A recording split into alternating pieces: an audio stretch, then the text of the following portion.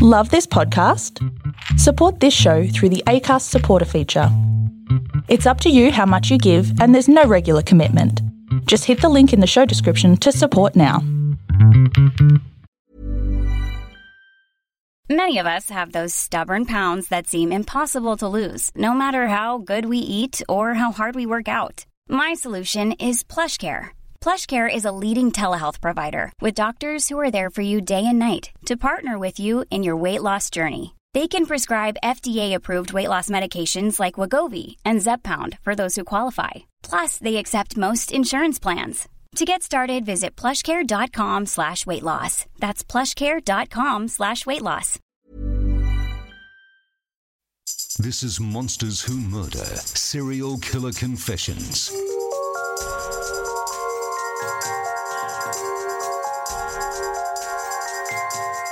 With Amanda Howard and Robert McKnight. Yes, it's another episode of Monsters Who Murder, Serial Killer Confessions with the one and only serial killer whisperer, Amanda Howard. Amanda, as we go into a record-breaking season, we're at number 11 in Series 8. I know, we don't usually get this far. It usually gets to the end of the school term and both of us are a bit exhausted of looking at each other on camera, and we sort of say, okay, that'll do for a couple of weeks. But yes, Amanda likes to pull the pin because I think she gets to the point where she's ready to kill me after 10 episodes or 9 episodes. So if you don't hear from me again, I am dead. Yes, no, I promise no. It's just, we have fun, and it is exhausting that there is a lot of prep that goes into these episodes. So, and it's just been a crazy ride. And this was going to be a 1-episode piece, and then as we continue to dig, I mean, we're at 3. This is amazing, and this is why I'm really loving the fact we're going longer on this season, because Jodi Arias is fascinating, and the interviews taking place are fascinating, and the way you're breaking it down. Can you guess what I'm going to say, team? It's fascinating. So I am absolutely compelled by this. I thought you were going to say fascinating again. I thought the joke would run through, to be honest. But no, I am finding this really, really interesting. So there is a lot of actuality to listen to as part of these tapes. That's why we're not doing our news sections at the moment. So I think we should just get straight into it, Amanda, because it is absolutely fascinating. All right, let's get into it. And this week we are in part 3 of our mini-series on the fascinating killer, Jodi Arias. To recap, Jodi Arias murdered her ex-boyfriend, 30-year-old Travis Alexander. He was murdered on June 4, 2008. The pair had spent several hours together before the murder, during which they took explicit photos of each other. When Travis headed for the shower, Arias continued to take photos before shooting and stabbing Travis to death. Now, we got to the end of the first interview in our last episode, and there are a few more to go through. So let's start with the second interview. Even though this is episode 3, this is the second interview. Amanda, can you please describe the scene? Well, this is the next day to the other 2 episodes that we've just gone through.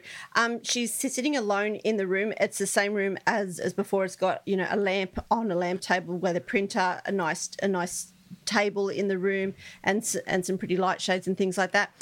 But this time she's in prison scrubs. So she's gone from the cute little outfit she had on yesterday to the orange, ghastly looking scrubs that are far too big for her.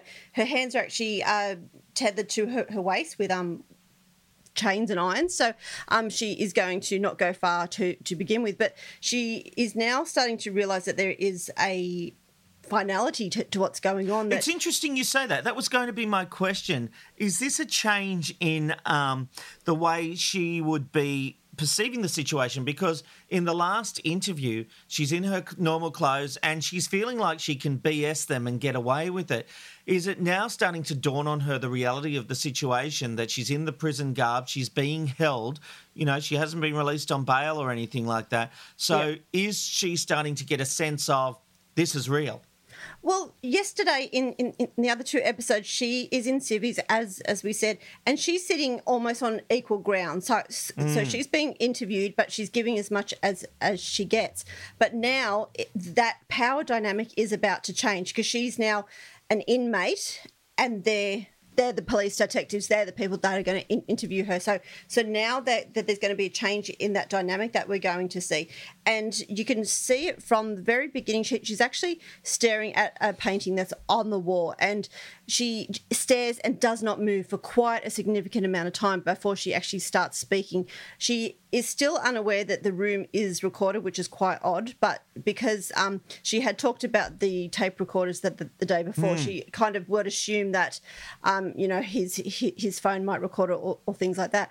But it's just interesting that in this brief time that we've gone from one day to the next, she is probably going to have this sort of change in outlook. She's going to be more about now self-preservation, because now she's been put into a prison. It's already a high-profile case when she gets arrested. So there's going to be people in prison that are going to sort of goad at her. They're going to sort of say, ha, we know who you are. I mean, she's only in holding, but there's going to be people in there that are going to know that she's a high-profile case. So she wouldn't have had a very good sleep that night before. So now we're going to get into this new interview on the second day and how it's all going to change. Okay, well, let's get into it. After staring at the wall for 2 minutes, we hear her for the first time in the second interview, and she sings like she did at the end of the previous interview. Just remember in the winter, far beneath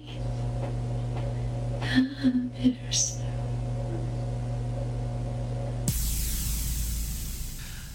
This is interesting. Is this just a time killer? What's the purpose, if there is any? Well, I think it's more about comforting herself. So she actually alludes to it that she wanted to be a singer if she wasn't a cold-blooded killer. So she sort of has these times where she is, yes, killing time, but it's also a way to comfort herself. If she was frantic, she would be like picking at her fingernails or flicking her hair, which she will do later. But singing to herself is her way of saying, you're great, you're fine, you're beautiful, don't worry, this is all fine. But at the same time, while she's staring at this picture and singing, every so often she sort of does these jolts, and then she starts to fidget, and then she calms herself down again. So she sort of has this self-soothing mantra that she goes through that I think she is going to want to need during this second interview. I tell you what, though, she is a good singer. If she had a band called Jodi Arias and the Serial Killers, you'd want to listen to that one, wouldn't you? Oh, Robert. I'm sure someone would. Look, being serious again, Detective Rachel Blaney sits down in the same place that Flores did in the previous interview. He left the room with the handcuffs as Blaney begins the interview formalities. She even has the little tape recorders from the previous interview on the table and recording. Blaney starts the questioning from a different perspective to Flores. She uses flattery. The reason that I wanted to talk with you this morning, there's a couple of reasons actually. I have been privy to the investigation and all of the evidence in this case, and to your conversation with Detective Flores yesterday. And there's really no, let me say this, it's obvious to me that, you're not our typical suspect. You come from a good home, a good family. Your parents obviously care about you. That was evident, when they talked to him yesterday. And you're a bright girl. Probably more intelligent than you were letting on yesterday. And there's no question in my mind or any of the other investigators' mind that you were the person that took Travis's life. But what I need to know, or what I'd like to know, and give you the opportunity to do, is determine whether, you're a cold-blooded, cold-hearted murderer who slaughtered this guy, or are you somebody that got caught up in circumstances and things got out of control? Because I think that is what happened, honestly, in looking at everything and all of the facts and talking to people. I think in every person that anybody could be capable of harming another person. I think it's in our nature, and generally most people suppress that. But I think given the right circumstances and the right time and the right place, anybody could be capable of harming another person. I see that on a regular basis. What I generally see are the cold-hearted, ruthless types. What I don't see very often, Jody, are people like yourself that are intelligent and spiritual and caring, and so I tend to believe that it was an incident of circumstance, if you will. It looks as if this guy Travis befriended you, you got into this relationship, and it certainly looks to me like he took advantage of your generosity and your kindness. One of the other detectives had described him to you as a player. And I don't think that that's very far off from everything that I've seen. And I don't think there's a woman out there that hasn't been treated badly or taken advantage of by a man like that.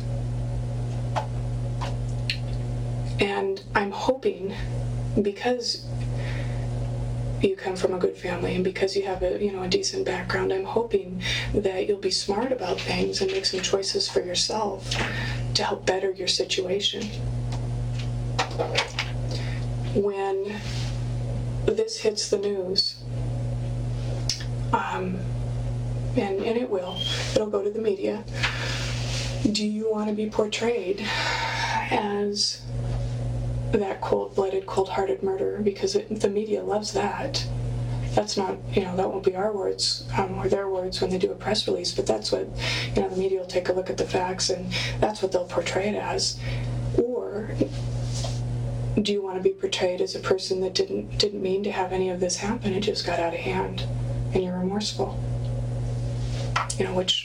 Which way do you want to go? How do you want to portray yourself?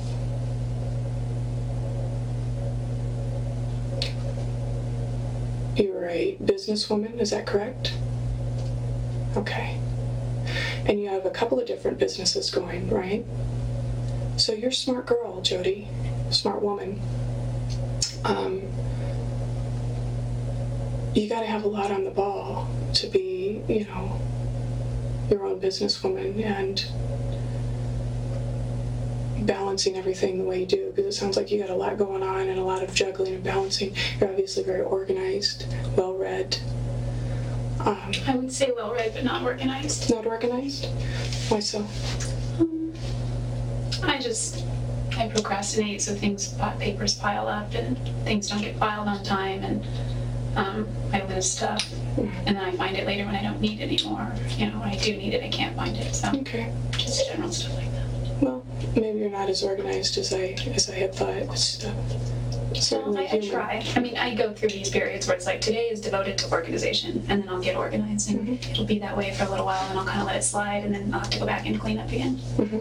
It's interesting. That was 5 minutes of Blaney speaking, and Araya sat there silent. Yet when she finally spoke, it was to give herself a derogatory comment. What's the significance of that? Well, for most of that time, Arias actually sat there and she enjoyed what Blaney was saying to her. So she was liking what she was being told. She was being portrayed as this woman who had lots of eggs in lots of baskets, and she was able to continue juggling. But she is playing it dumb. So by giving herself a derogatory term, she's basically saying, whatever you're saying is bullshit, and I'm not going to listen to it, But this is what they're trying to do. So they're playing good cop, bad cop. As we know, in yesterday's interview, Flores just gets the shits and walks out. He goes, yeah, I'm done. I'm not doing this. I'm walking out. So now Blaney's come in as the good cop. She's being all maternal. She's, you're a great girl who's probably just got herself into a wrong situation. So what can we do? You're not a cold-blooded killer, but these things sometimes happen. Everyone can kill if they're pushed to it. So why don't you talk to me? I'm just going to be this meek and mild female, and we're going to play that game. There was a lot in there because there was a lot of flattery. Is this detective just setting Arias up to flatter her and try and get something out of it? Is that what this is about? Yeah, this is her trying to build rapport. She's trying to say, look, we're both females in a tough world. We kind of have to stick together. You're probably going to talk to me and I'm going to use this soft, gentle voice. I'm going to make you feel soothed and comforted. Don't worry about where you were last night, about being in jail. Let's talk about this and let's sort of have you have that realisation of where you were likely to be. So let's do this the easy way. Tell me that there is an excuse for this murder. And that's what they're trying to do. There is no excuse. There never will be. That was interesting. Yeah. It's interesting you say that because it's almost like they're trying to say to her, oh, look, it wasn't your fault. Like you did what you had to do. Yeah, so, he was a player, and they went into all of that. But are they trying to paint him as the bad guy to get a confession out of her? We will see this time and again. There is interviews that I know that we have coming up where they're going to talk to pedophiles and child killers and say, but she was probably asking for it. And they do what they need to get the perpetrator to talk. They will say to them, she probably looked hot in that bikini or some horrific thing like that. They do what they need to do to get the results. It's not what they believe. It's not what they think. Sure. But they play that game purely so then that they gain the trust of this perpetrator in front of them. And this one is saying, well, you're a nice religious girl who has killed someone, it doesn't fit the profile. So what happened to make you do this rather than you did this because you're a bunny boiler? Well, Blaney takes this further and Arias adds that Flores called her cold. It's not hard to tell that. You have portrayed yourself as being very strong, but you can see it in your eyes, Jody.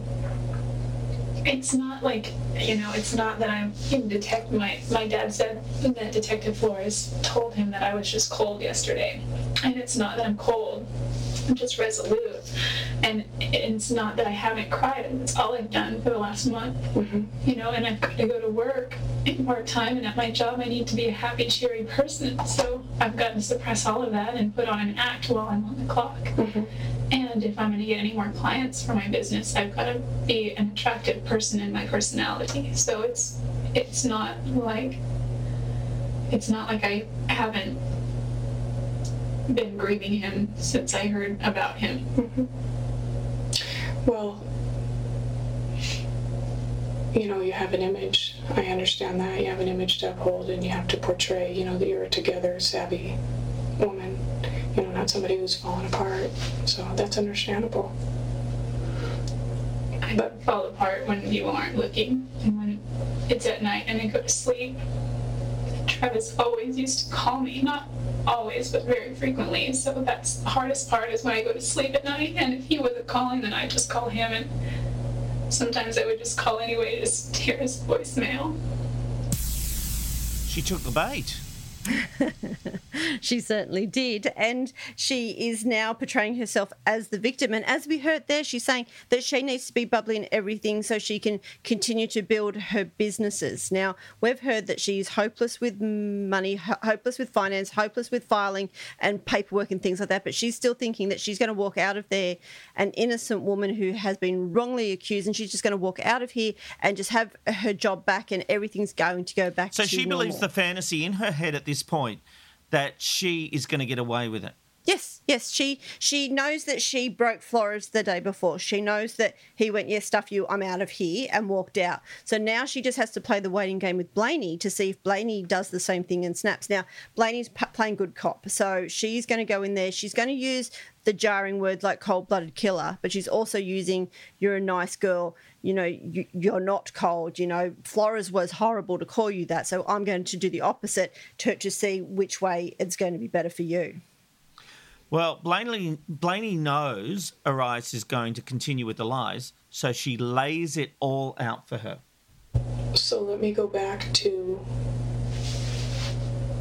the choices that you have, because again, there's no doubt in anybody's mind what happened that day. There's no doubt that you were involved that day that Travis died. Listen, I know that I wasn't involved in Travis's death. Okay. But what you need to decide is, do you want to be portrayed as that cold-blooded killer, Oh, that's what I was getting at. Or do you want to be portrayed as somebody that was taken advantage of and, things just one thing led to another? You thought your relationship was headed in one direction and it wasn't, or, I don't know exactly the circumstances because I wasn't there. But I would certainly think that it's to your benefit to appear as this is something that just happened. You didn't plan it. It was, it was a heated moment, and you didn't mean to hurt him. Because you didn't mean to hurt him, did you? I've hurt him very much emotionally, and I never meant to hurt him. Okay. He said that I hurt him more than the death of his father. And I believe that. How are you going to come clean with yourself, between you and God, if you can't even, look his family in the face and show remorse?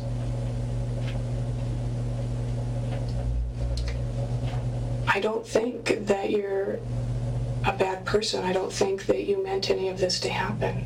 I think that things got out of control and you didn't know what to do and you panicked. And I would certainly like your parents to see that, your friends to see that, instead of the cold-hearted killer that the evidence is screaming to show. And this is, at a certain point, you gotta do what's right. You gotta make things right for yourself. Because otherwise it's going to eat inside of you. You're going to be sitting in that cell with all of this churning inside of you, and it's going to eat you up. And just because I'm a cop doesn't mean that I don't care, about humanity and people. I'm not sitting here judging you. I'm trying to help you out. I'm trying to give you a chance to make things right. Show the families that you do have some remorse. I'll apologize for the things that you've done if that's what makes you feel better, whatever it is. But when you continue to deny when it's obvious that that's not the case, you appear to be the cold-blooded killer.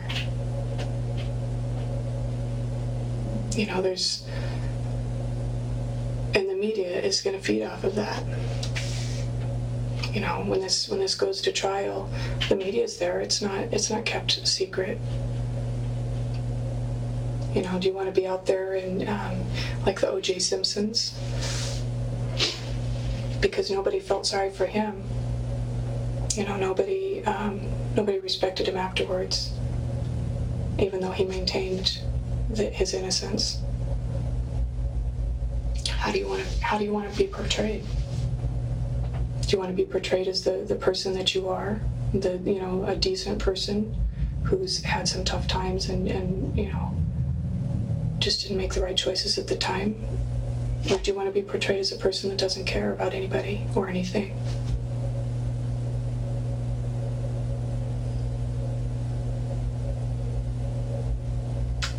Of course I don't want to be portrayed as a cold-blooded murderer. I believe that. I believe that everybody wants to tell the truth, because to keep that lie in tears you up emotionally, physically, mentally. I see that over and over and over again with people. And I believe that you don't want to be portrayed in the negative light that I've already... And I'm not making that stuff up. That's just reality, Jody. That's the way our society works. That's the way this world works. Well, it's kind of like heads I win, tails you lose. There's no not guilty, and they keep trying to get her to say it, but she's very careful here, isn't she? She is, and there are so many places where you expect her to fall over, and she's not. She is hoping for the sympathy and that she is a victim, but it's not happening. And Blaney's actually towing the same line as Flores, but she's doing it a different way. Rice actually gets frustrated with her and just sort of puts her head in her hand. She's like, I thought that talking to a female officer was going to be a lot easier. But Blaney just keeps talking. There is no silence. She just keeps going and going and going. And Arias will get confused by this. And so this is a different technique. I don't think it's successful, but what we see is a very different way to do it, and how it's actually going to put some of the pieces in that are going to help play out a sort of confession. It is interesting how she's dropping in the term cold-blooded killer a lot and trying to make her think about the public perception of her. It's very evocative to... It is, yeah. I mean, she even says, do you want to be like O.J. Simpson? No one feels sorry for O.J. Simpson. Like, she's throwing the sparks out there. It's quite surprising that Jodie hasn't sort of picked up on that and sort of come back at it. But she's, for someone who I believe would have been very talkative in her natural environment, she's playing it very well. She's playing the cards very close to her chest, and she isn't going to sort of say no to anything like, how dare you call me a cold-blooded killer. She is remaining silent, and that seems to work. Tired of ads interrupting your gripping investigations? Good news. Ad-free listening is available on Amazon Music for all the music plus top podcasts included with your Prime membership. Ads shouldn't be the scariest thing about true crime. Start listening by downloading the Amazon Music app for free, or go to amazon.com/truecrime ad-free. That's amazon.com/truecrime ad-free to catch up on the latest episodes without the ads. Finally, Arias takes control and starts talking. Can I ask you a couple questions? Sure. Not personal questions. I know I understand they took some of my stuff yesterday. Mm-hmm. Where does all that go? Does it go to Arizona? It'll be transferred to Arizona. It's held in evidence. There's a list of everything that was taken, and a copy of that was left at each location. At each location. And it was a carbon copy, so my parents couldn't read it all. My grandparents couldn't read everything. They told me some of the things, and some of the things were like by camera, for example, which is fine. I understand that. My concern is other people.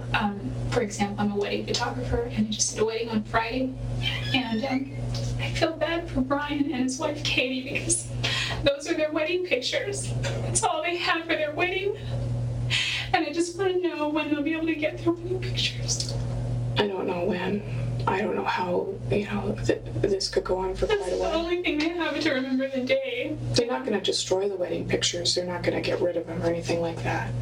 And I just take pride in my work, and I guess, I'm not going to have a chance to edit them and make them really beautiful. They already turned out really good, but, with Photoshop, I just do all kinds of neat effects, and they turn out like magic. And so that won't be the case this time, but at least the hard files are there for them. And, if they're not going to get them forever and ever, it's going to suck for them, but as long as they get them eventually. They'll get them eventually.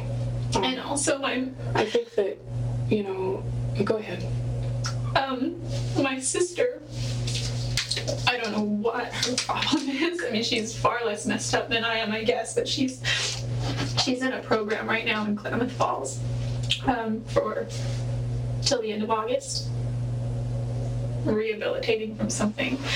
And my mom, we write her, we only get to talk to her once a week, and my mom is going to send pictures, because I have on my external drive, I have a bunch of pictures of her and I that we just were doing this with, just taking pictures of each other on her prom night, because I helped her do her hair, and I helped her, just take pictures, and then I dropped her off, and she just wanted some of those to have.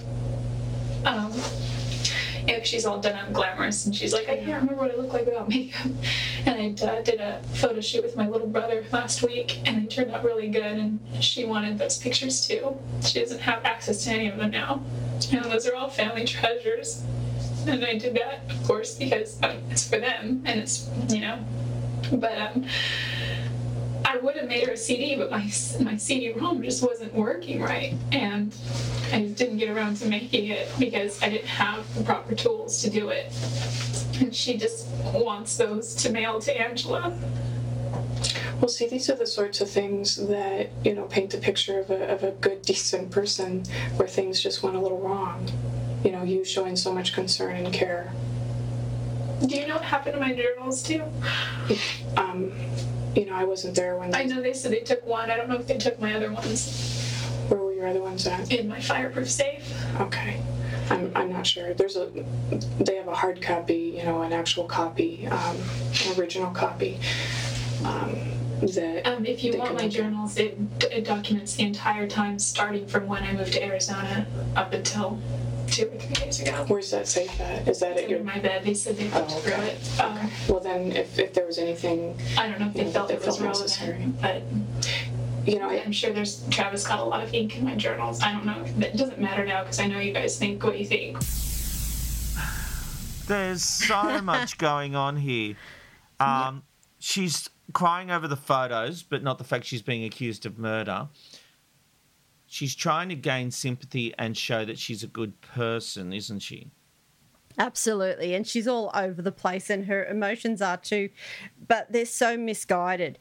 She is trying to say, I'm a good and caring person. I did a photo shoot on the weekend. That the bride needs her photos. Of course she does, but that's not what's going on here. She doesn't need to worry about the bride getting her photos. That will happen.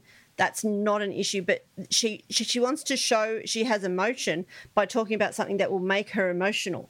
But is it also, Amanda, the idea that she still has not accepted the fact that she is going to be found guilty for this and is worried about her professional reputation on the outside? She's kind of clueless, but she's not, because if she was totally clueless, she would have folded by now. But she believes that if she keeps up this premise that I'm not guilty, I didn't do this, I'm grieving Travis just as much as everyone else is. She believes that they are going to believe her. She's trying to convince them. She's not trying to convince herself because she knows the truth and she's not blocking it out.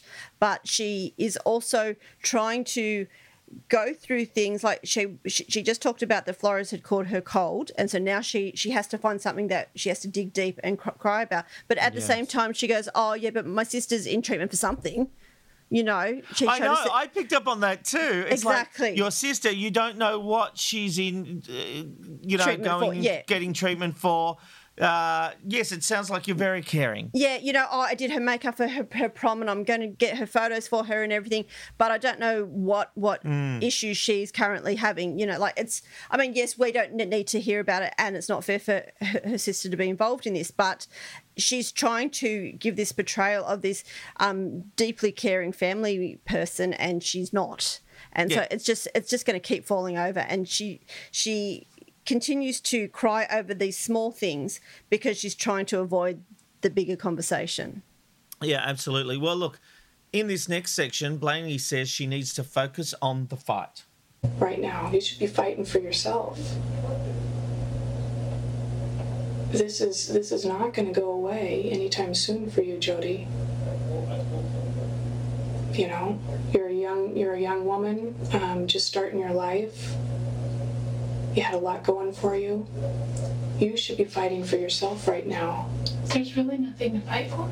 If I fight, it just makes me look worse. If you fight... And if I give you some false confession, that just makes it look just as bad. No, there's really nothing. We don't want a false confession. That's absolutely not what anybody ever wants, ever. I was just hoping to give you the opportunity to show the world, to show the community, to show the jury, to show Travis's family that you do have a heart, that you do care, that you are a good person. This idea of the false confession, she has brought up a number of times, Amanda. What's the idea going through this that I'll give you what you want, but I'm not really guilty, and you know that? Is it also... Well, tell me, I don't understand it. Okay, this is like if I said to you, did you eat that cake? And your response is, did I eat the cake? It's about turning that question back and not answering it. So it's not saying, oh, I'm innocent. It's saying, oh, well, I'll just give you a confession. It's a different way to deny answering the question. So what she's doing is, well, that's just going to shut you up. I'm just trying to please you. But what she is actually saying is, I'm not guilty, I'm not guilty, I'm not guilty, I'm not guilty. Do you understand? So it's a deflection of the question that they're trying to ask. Yeah, but what is she trying to achieve by saying I'll do a false confession? What is she trying to get out of that? Is she trying to say that as part of convincing them that she's not guilty? Yes, yeah, absolutely. This is her saying, you know, if that's what it's going to take to let me walk out this front door, I'll tell you whatever you want to say. You know, write the script. I'll sign the bottom of the page. But they don't play that game. You know, that's not what's going to happen. They're not just waiting for, you know, the first guy that walks past. Yep, you'll do. I'll pull you in and arrest you, and you're the person. You're the prime suspect. That's not what they're doing. They know she's done it. They know that she is the guilty party. She knows she's the guilty party. They aren't mincing words. I mean, they are trying to talk to her, playing good cop, bad cop, and all of this, but she just thinks, well, I'll just tell you whatever you will want to hear. It will absolve her because then she will say, yeah, but now go and read the transcript and I've said that was false. So it's just pure deflection. Yeah. All right, let's continue. That's what they're going to see, is a stone cold person. This is your opportunity to change that. You can't change what happened. You can't go back and undo it. It's a done deal. But hopefully you're smart enough to realize that you can have a little bit of control of how you're portrayed.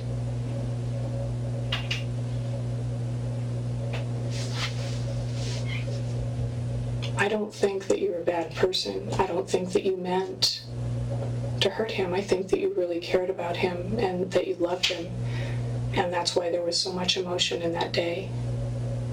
I'm not sure of the circumstances, the conversations that led up to it. I can only see the result. I think that things got a little heated.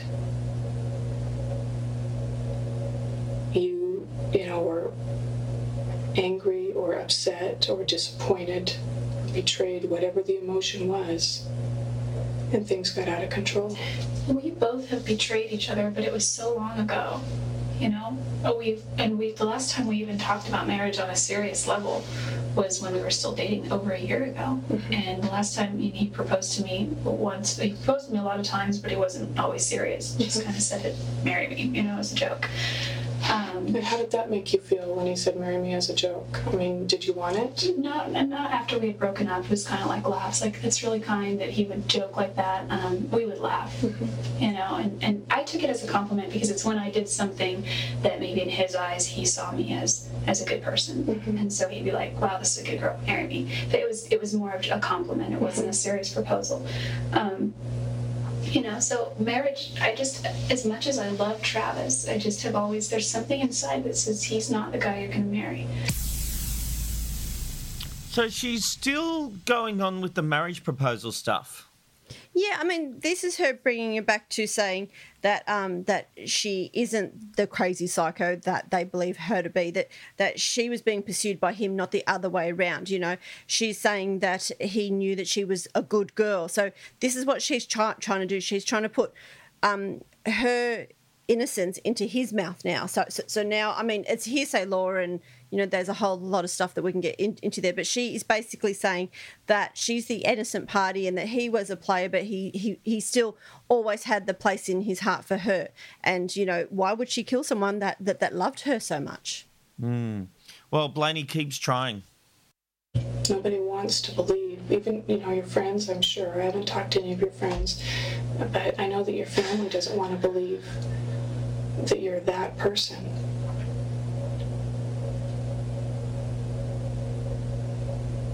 Help them understand what happened and why, so that they're not stuck with that image of you.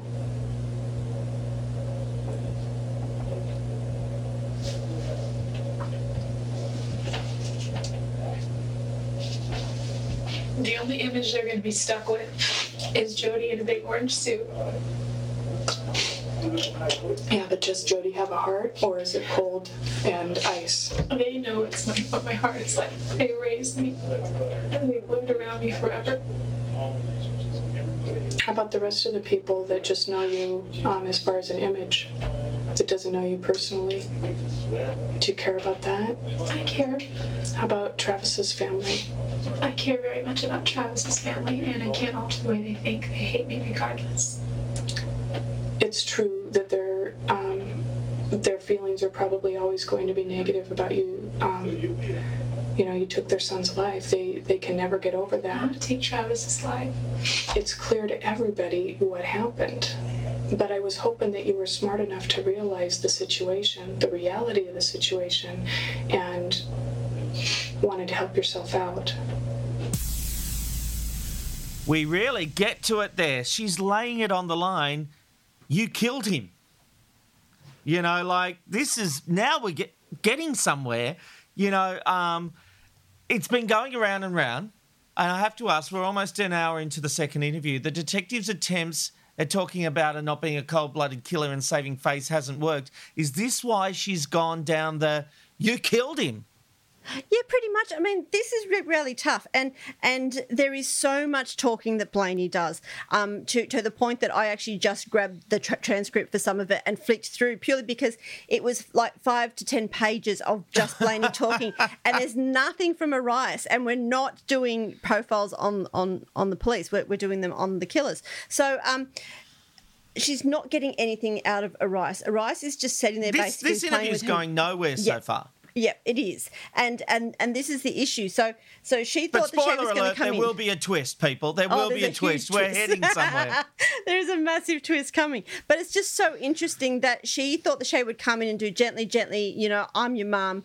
She's slightly older than Jodie, and she calls her Jodie constantly, using like kind and soft words and everything compared to Floris the day before, who goes, yeah, I'm done, I'm out of here. So, I mean, it's just interesting to see how she's actually getting frustrated now. She's saying, like, Travis's family is going to hate you forever. Most of the world is going to hate you forever. At least absolve yourself. At least sort of come forward, go through that religious experience. But that was when she pushed it in by saying, they're going to hate you forever. You killed their son. Yeah. Yeah, and she just does that sort of like, I'm disappointed kind of thing. It's more about, we all know what's going to make you crack, and so they're just trying all these different techniques. And it's what's also interesting about it is it's the moment that she basically says to Jodie, I'm not believing anything you're saying. I'm laying it out on the table that you are the killer. Yeah. Because she sort of skirted around it up until now. That's right. Like she's dropped it in subtly, but hasn't said, you killed their kid, Yeah. But this leads Arias to going off on her own tangent. I have one more question. It's not that I haven't been listening to what you're saying. It's unrelated. But when they took my purse, I had $240 in cash. And from what I understand, this thing over in the jail, you can have money on your books so that you can get things like shampoo or whatever. I don't know what I would even need there. But what happens to my cash, my money?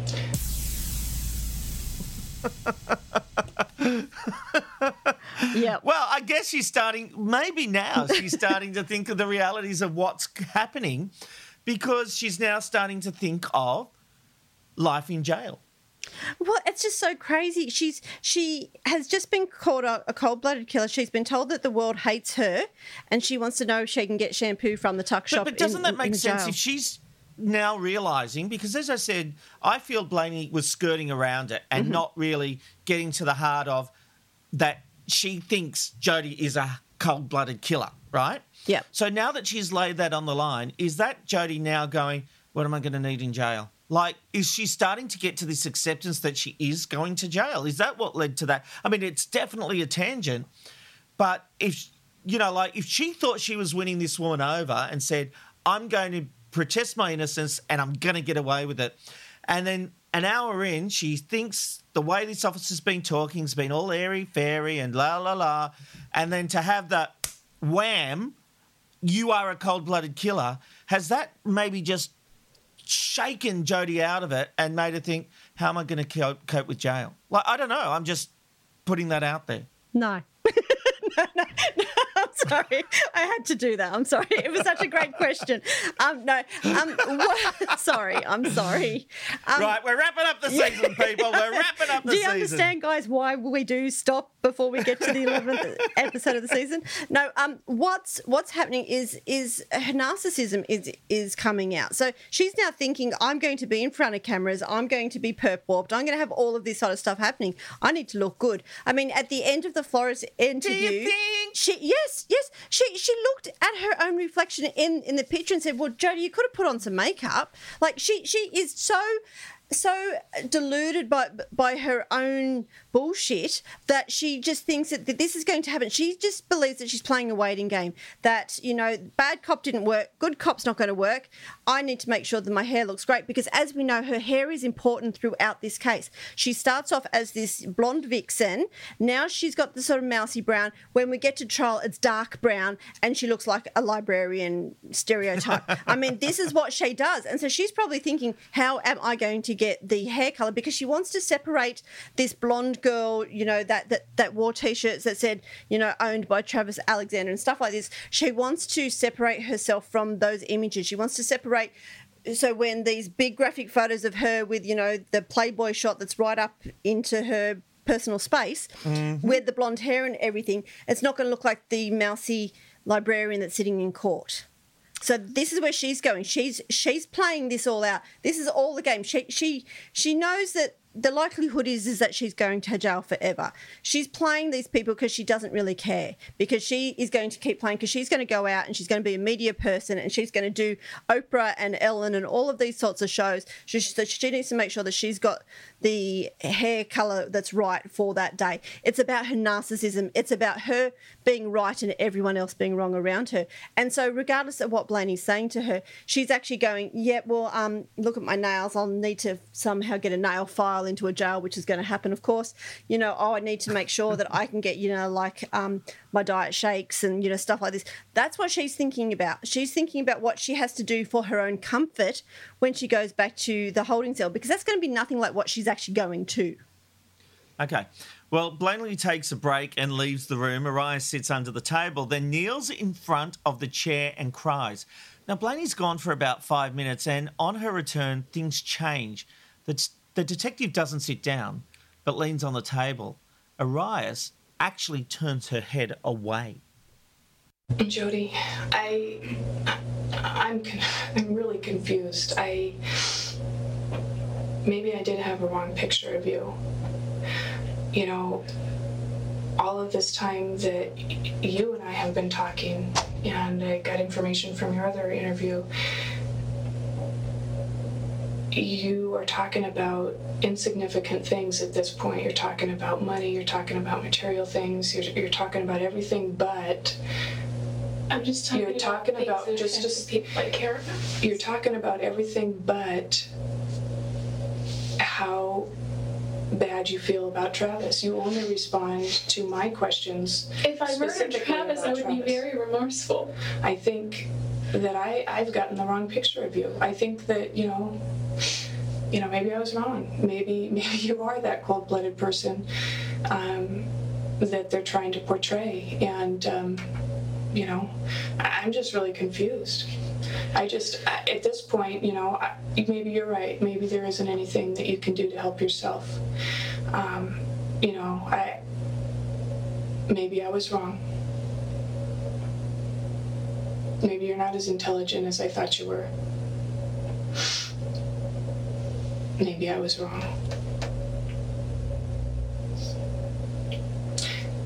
What do you think should happen to the person that murdered Travis?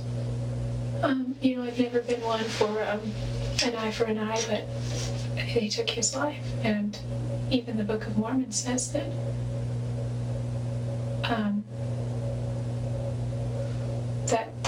that calls for the life of the person that took his life. Do you think that's the path that you're going down right now, and it's inevitable, so why fight it?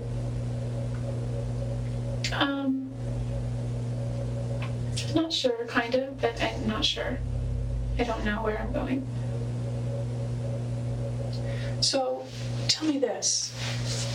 after looking at all the evidence and what I think is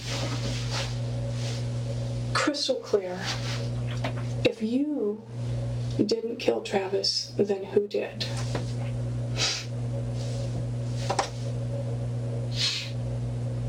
He was private about a lot of aspects of his life. Mm-hmm. He told me some things.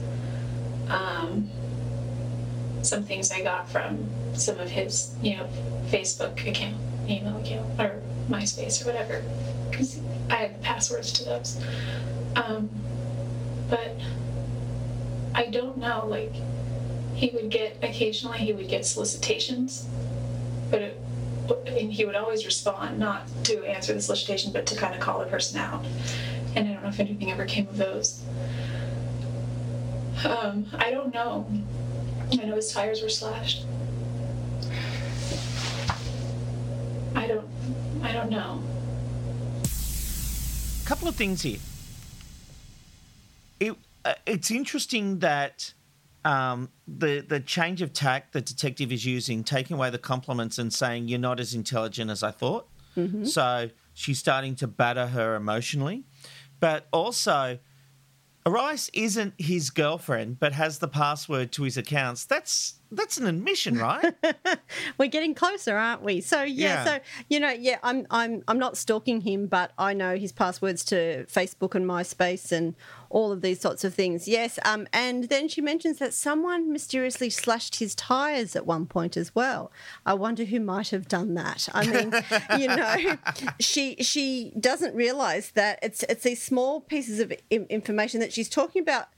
Her own crimes in the third person. We're getting closer, it's definitely closer. And for her to say something about girls were hitting on him and he would respond, and she could see the responses in private chat rooms, hello, this is the issue. I'm sure that he didn't know that she had all of these passwords, but at the same time, he probably has a second account that she has no idea about. That they know he was a player. It doesn't mean that he deserves to be killed. Far from it. But she is stalking him. Literally, that's what that just said. She is stalking him. Yeah. Well, Blaney gets even tougher. And what I'm hearing is somebody who doesn't give a rip about what happened. I'm hearing somebody that's worried about money, your appearance, everything about you. I don't hear anything about Travis unless you're specifically asked. How do you think that looks? Listen, I don't care so much. No, you listen. You are not grasping the reality here, Jody. You're worried about wedding pictures and, all this other stuff that is really insignificant. Listen, my life is over. Travis's life is over. I'm sorry about Travis. I didn't take his life. All right. Well, I guess I was wrong. The reason I cared about those other things is because those people still have lives, and I care about those people. And they don't know where their stuff is, I happen to be in possession of their stuff. And so... All I know is all of the innocent people that I've talked to that have been accused of a crime don't act the way that you do. Whoa! So she's calling Arise out on her narcissism, which you've already done, but she's not taking the bait. No, she's not. And because the Gently Mum interview isn't working. So now she just has to go. And Arise is actually picking at it like a teenager would. She's starting to get snarky, and Blaney almost swore. She goes, I don't give a rip. It was just beautiful. And she's basically saying, this is not how you should act. This is not how an innocent person would act. You're talking about doing your hair and makeup and things like that, and there's people out there who, if they were in the same position and were innocent, would not be acting like this. And Jody just sort of ignores it. She puts her head down and starts crying because she's self-pitying again, and Blaney just sort of keeps going.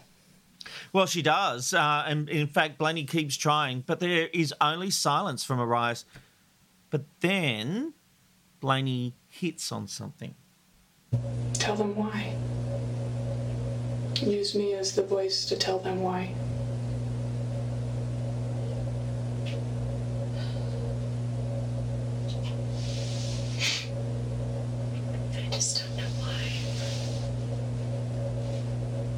Did one thing lead to another and it just got out of hand? And it's unexplainable even in your mind? Or did you have it all planned out?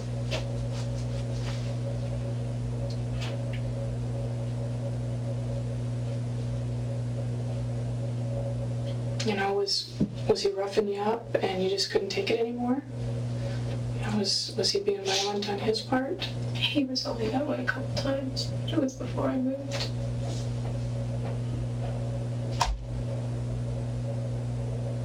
And people I had bruises and stuff, but people were like, "Oh, is Travis beating you up?" And we're like, "Ha ha ha."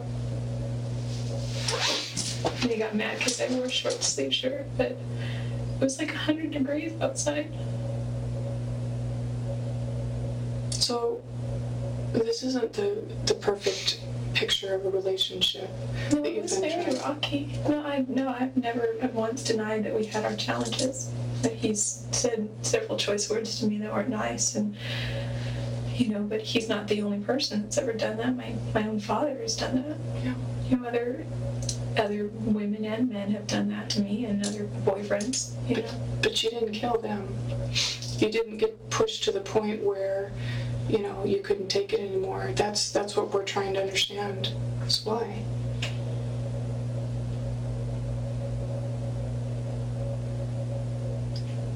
Either way, those detectives in Arizona have their case made.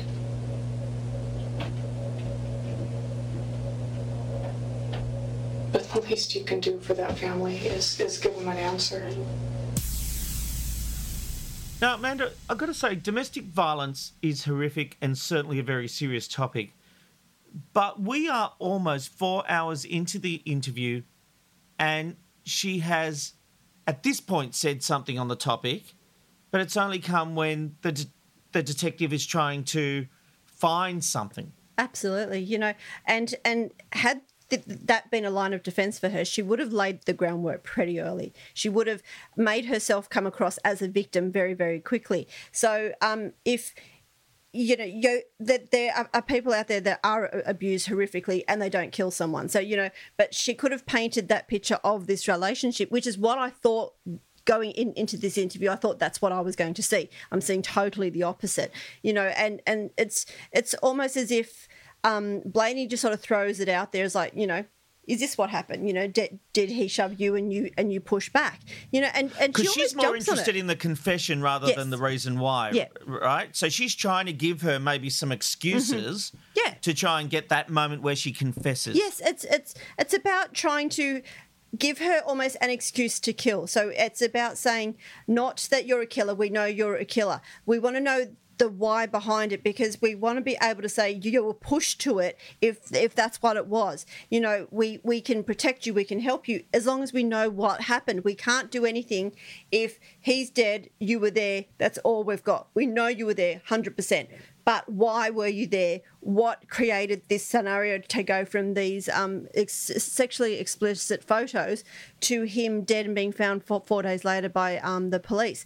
What changed? What happened in there? And so I'm surprised it took so long for domestic violence to come up. I thought that they would have sort of thrown that out very quickly, saying, well, was this self-defence?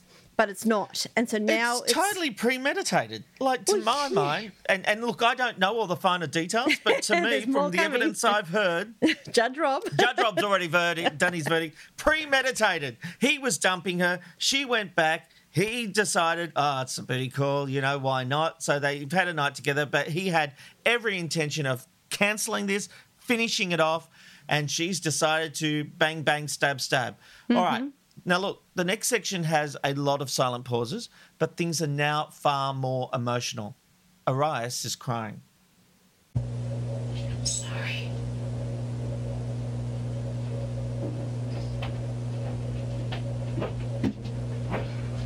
Are you saying that to me, or are you saying that to his family?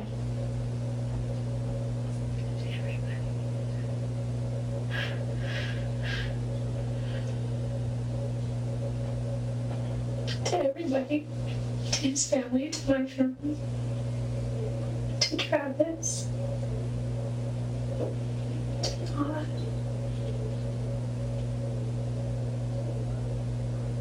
And if you truly are sorry, Jody, conscious and give them an understanding of what led up to it.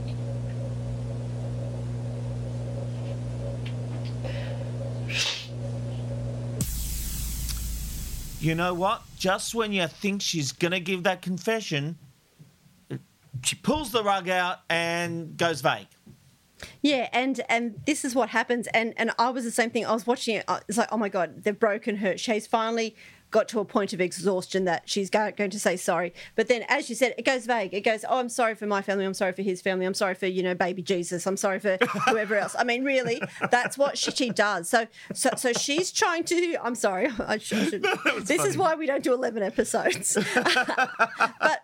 but she is so emotional and she is crying because this is part of the game. And she's thinking, well, I was being materialistic before, so now I have to be spiritual and I have to say I'm sorry, but I'm not confessing, but I'm going to cry and I've got my head down on the table and I'm whispering because I think that's what you think an innocent person would look like, because she's already said you're not acting like an innocent person. So now she's going into that, forgive me because had I not known him, maybe he would still be alive and all of this sort of stuff. Certainly true. Yeah. Well, very, very true. So it's quite interesting that Blaney actually says, are you sorry for this, basically? And she goes, no, I'm sorry for, the flowers in the trees, And Blaney certainly comments on that.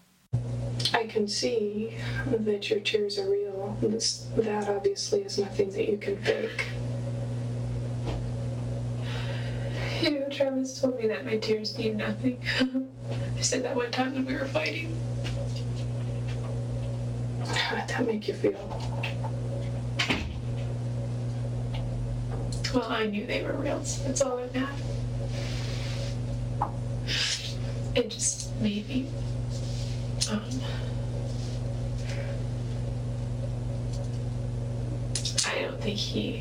don't know, it was weird, because sometimes he just seemed to have no emotional understanding or depth, and then other times he could move himself to cry like that if he wanted to, or if he was on stage and it made him, helped his speech or whatever. But those were things that he felt deeply about, So we're all different. We all express our emotions differently, and I realized that. Did he know how to push your buttons? We knew how to push each other's buttons. I could make him mad in 5 seconds. It's not my favorite pastime or anything, but I just knew how to do that, and he knew how to make me cry in 5 seconds. So I think his emotional expression was anger, and mine was just sadness, I guess. Is that what happened? Did he push your buttons or you push his buttons? Is that what triggered this whole thing? No. Because looking at the pictures, it looked like that, you guys were engaged in some sort of intimate moment between the two of you. It didn't look like it was all going bad. It looked like, something happened real quick.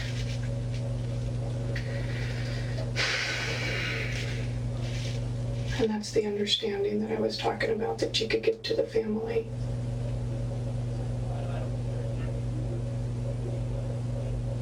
I just don't know.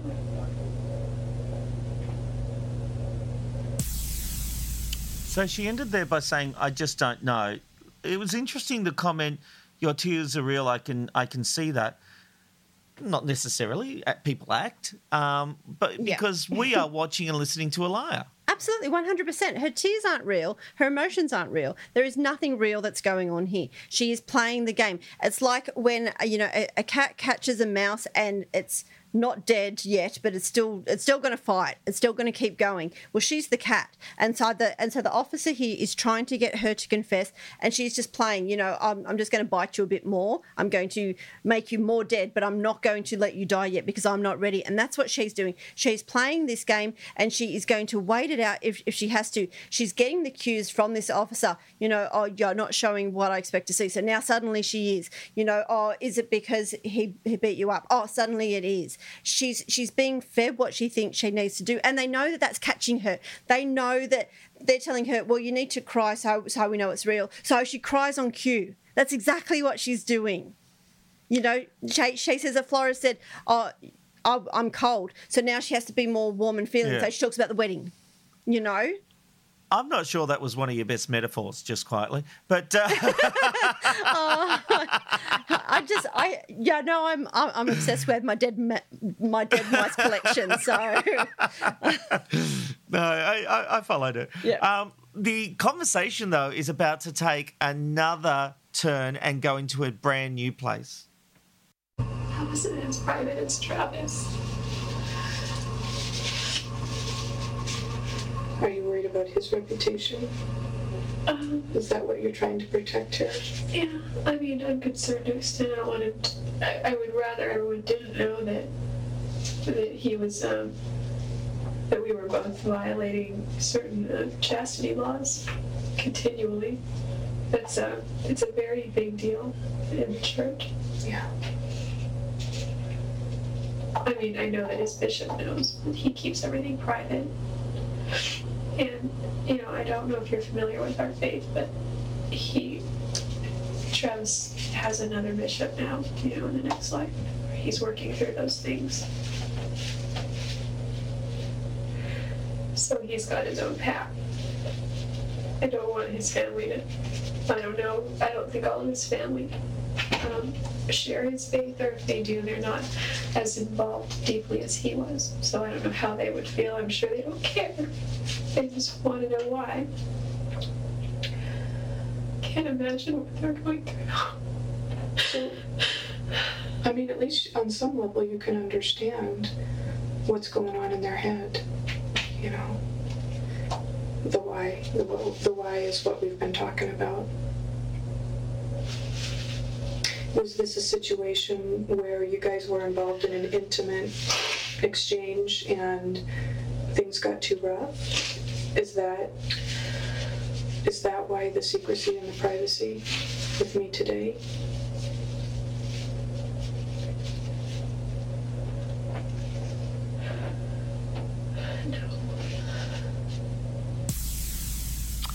Arise isn't really talking so much in this interview, Amanda. Is it because of Blanley's interview style, or is it because Arise knows any wrong word is all it will take? I think it's actually a bit of both. So she carefully chooses her words each time, but Blaney often sort of goes so sort of long-winded that it gets to a point that Arise forgets what she would have said, and so she's answering the second half of the question and not the first half. So there's a lot of that happens, you know. And now Shay's talking about that, you know, Travis is now in heaven and he's now got a new pastor to look after him and all that, this sort of stuff. I mean, she's trying to say that it's a reward to him for being dead now. I mean, now we're going to a place that's like totally bizarre, you know, that he was such a man of faith and now he's going there. But in the last conversation, it's like he was a player and was getting all these booty calls, and, you know, I'm one of the booty calls and everything. So, you know, she's just trying to sort of strike out with some random things to see if it'll sit, but she's really not sure where to go because she's basically said it all now. So now she sort of has to think about what she's going to say, because they are getting quite tight with her and quite short with her, and they're trying to say to her, like, just confess. Like, there's only so much talking we can do when you're not sort of coming back at us. Well, I tell you what, the way this turns around and how they actually get the confession out of her will make a fascinating listening in our next episode as we go into episode 12 of season 8. You're going to have to pay attention and stay with us, because seriously, it's worth hanging on for. Amanda, I think I'm going to start drinking by then. Amanda, thank you very much for being with us once again. Yep, see you next week. Bye-bye.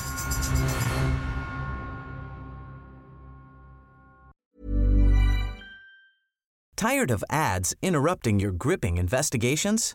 Good news. Ad-free listening is available on Amazon Music for all the music plus top podcasts included with your Prime membership. Ads shouldn't be the scariest thing about true crime. Start listening by downloading the Amazon Music app for free or go to amazon.com/truecrime ad-free. That's amazon.com/truecrime ad-free to catch up on the latest episodes without the ads.